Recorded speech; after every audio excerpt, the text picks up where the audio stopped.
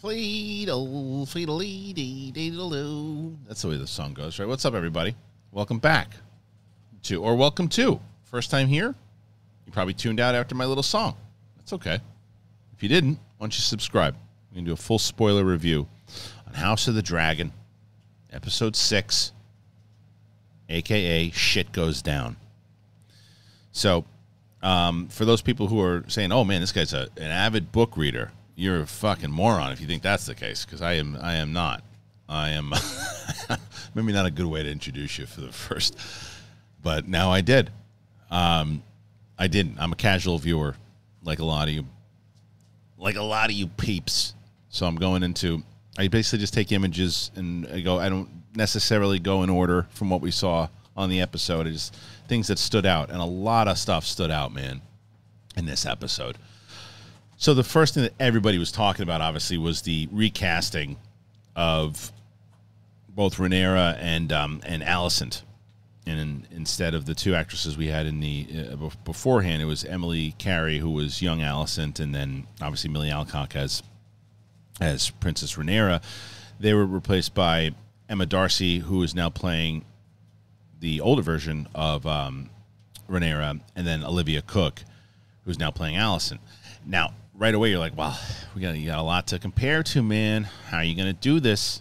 And they did it so well, that opening tracking shot that they do, and the opening shot of, like, it was a great way for Emma Darcy to be introduced into this with going, holy shit, did she earn that spot? Like, she's given birth. We don't know. It's 10 years later. We don't know what the hell's going on. We just know, well, obviously that's Rhaenyra, and she's just, not only does she have a birth, kid's healthy, everything's good. It's like, yeah, the queen wants to see the kid now. And she's like, well, I'm not fucking sitting here and doing nothing. I'll walk my ass over there. And it shows you the strength she's got. And some people are like, well, she doesn't have that same kind of childlike spirit that she had 10 years ago. Yeah, it's 10 years later and shit's going down. I know a lot of people have been beaten down by life in 5 years, much less 10. So I bought it. And I didn't know. I wasn't very familiar with Emma Darcy. I was like, I don't know if I'm going to like her as much as Millie Alcock. I love what she did in this. Love. I again, not familiar with their work. So I thought what they did in this episode was phenomenal. Because I thought Rhaenyra, I understood a lot what the character was going through, and understanding where Rhaenyra, where she was, and man, the idea of this friendship now just gone, and the idea of why, and we understand why the queen wants to see the kid is because that kid is not her husband's. Those are bastards she's pumping out left and right. Now, initially, I thought, with the way that she was alluding to it, I was like, oh, is Daemon going in there? And is this, are these all Daemon's kids? And none of them had Targaryen hair. So I'm like, oh, maybe not. And it turns out, what we find out is that it's this Sir Harwin Strong. You see, I was confused at first, because then as I go back and watch the flashback, Larys is talking to him. He's the one that says to him, hey, when they have that banner up, what that means, the call to war and all that. We'll talk about Larys in a little bit. Sir Larys, what a scumbag this prick is. Holy shit, man. This is Littlefinger times 1,000. I mean, he is a douche on the loose. But he's doing it right. He's doing it right. I'll tell you that. In as far as what he's doing, I don't approve of his methods. How about this creepy kid? This kid, he kind of looks like our boy from Stranger Things a little bit, doesn't he? But he's got the blonde hair, and he's just a real disgusting filth, is what he is. People are like, oh, is he going to be like Joffrey? Yeah, if Joffrey was jerking off on people's heads outside of a window. I mean, this kid's just tossing off on pigeons. The fuck does he care? He's the king. I got a dragon. I'll have a dragon blow load in your head, but why don't I do it first? Standing on a windowsills trying to hit rats with his loads. Fucking creep. But he's the next in line. He's the king. But there he is. in all of his glory, shooting loads from the sky. And you got him, and then you see what he's doing, and he's just a prick. He's a prick to his brother, which we'll find a little bit. We'll get into this scene in a little bit. But no, this fucking guy. But, yeah, man, Emma Darcy, really, really great stuff she's doing. We'll get into all this stuff in a minute. Like I said, I'm just going through this. This is the scene here, though. This is the only problem. One of the major problems I had of the show, and it's a major problem, but I guess I can get over over it, because they recast three of the actresses, right? You get I guess the one that you had to recast, which I understand, is recasting the 12-year-old. I get that. It's very hard for a 12-year-old to play 22 or whatever. She was even younger than that. I think 12, 13, whatever she was. That's harder to do. I understand with Damon's wife. Yeah, I get it. That's the one casting that you say definitely. Do I think Millie Alcock could have played a little older if they aged up? I do, but I understand why they recast. I get it, and I also understand the recast of Olivia Cooke. But I'm just saying, if you're gonna recast, you gotta either. And I love Sir Kristen. I love the guy that's playing him. Love him. But you got to do one of two things. You either got to recast him, or give him a fuller beard to make him look older, because he looks exactly the same. He doesn't look 10 years older. He does not look 10 years older here. He's the only one. I thought he was great, as he's been in the previous 5 episodes. I think he's great, and he is bitter as shit, because he's now loyal to Allison, obviously. After we saw the stuff, I mean, he is just. I mean, you talk about bitter. I mean, this guy, and what he even does, she knows that it's you know, not it's the bastards. What the fuck's the guy's name? Sir Harwin. It's Sir Harwin's kids. She knows it, and she tells Sir Kristen, "Come on, let's not bullshit here. Come on, don't bullshit me." And Sir Kristen's like, "All right, I'll figure it out. I'm an asshole these days, so I'll call it out, and I'm going to be such a jerk off to the other kids. I'll protect your kids, because that's what I'm doing. I protect you now." And we've seen that from him. He's loyal. He's loyal when he's on that side, and I thought that was consistent with the character. Plus, he's pissed off, jaded. So he wasn't even looking to. Because some people were like, "Well, why isn't he fighting back? He wasn't there to fight back." They said it in the after thing too. And when I was watching, I was like, "Yeah, he's not there to fight back. He's here to expose." And that's exactly what he did. And Sir Harwin showed his hand, man. Showed his proud papa trying to show his, because it's like, look, I never in a million years thought I'd be a soccer dad. My kid's playing soccer these days, and I'm just sitting down watching. And I found myself going, that kid's shoving. That kid's shoving. I was like, what the hell did I just say? Shoving. I'm learning soccer jargon and shit I never thought I would. I can only imagine if my daughter was sword fighting somebody in front of me, and I couldn't say she was my daughter. So he's flipping out. And then Sir Kristen is like, "Yeah, man, I'm going to get you to expose that you've been banging Rhaenyra." And that's what he did.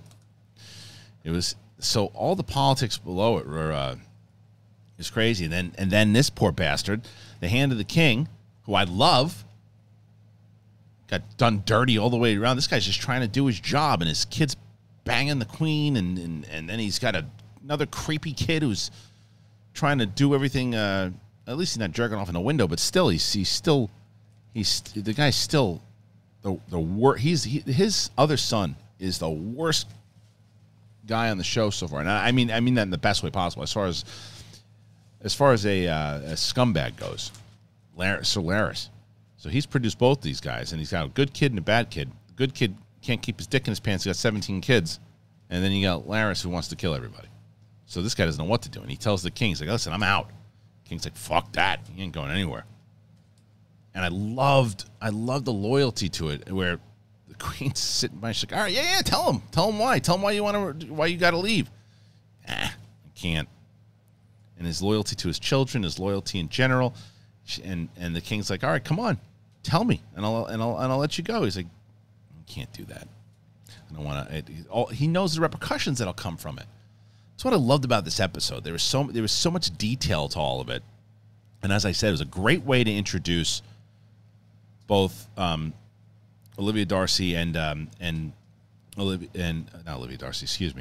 Darcy and Emma Darcy and Olivia Cooke.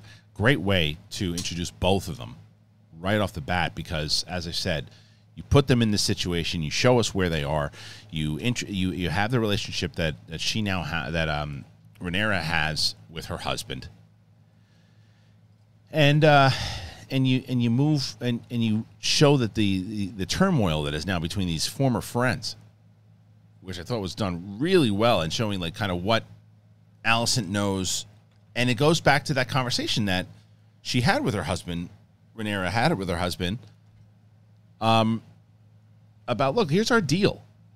Our deal is I'm gonna go ahead and marry you. We'll produce some heirs, and you know, you can bang your buddy. I'll bang my guards. You do whatever you want to do. But they didn't stick to the deal all the way, because she's popping out kids with the other one, and that's where it's all going down. But I love that moment with them where he's like, look, I want to go back. I want to fight, because we know he's a fighter. He's Targaryen. He wants to fight. And she's like, you know, as your queen, you're not going anywhere right now. You're staying with me. And he's like, this is bullshit. But they have a great moment at the end when she does, and Alicent calls Rhaenyra out on it to the king. He's looking good, by the way, huh? Nice and healthy. So he's ready to crap. He looks like one of the zombies in What If? Walking Dead, if you will. Anyway, poor bastard. But if you look at that whole moment where Rhaenyra presents this moment, this idea, like, look, I'll marry my son off to your daughter, and let's just call it a day. And Alicent ain't having it. And she's like, yeah, she's desperate. She was desperate, for sure. And even at that point, Rhaenyra even realized, she's like, fuck this, let's get out of here. Let's go to Dragonstone. Let's leave. And then they take off, but then you get creepy McGillicuddy over there, who's then saying, okay, look, Alicent, here's the deal. Let's figure out how to do this. And the king looks good there. That's an old episode. Oh, we'll get to these two in a second. Yeah, this battle scene was something else. But the back and forth between the two of them, and then I liked this guy, by the way. He cut a raw deal, protecting his kids, and then eats it.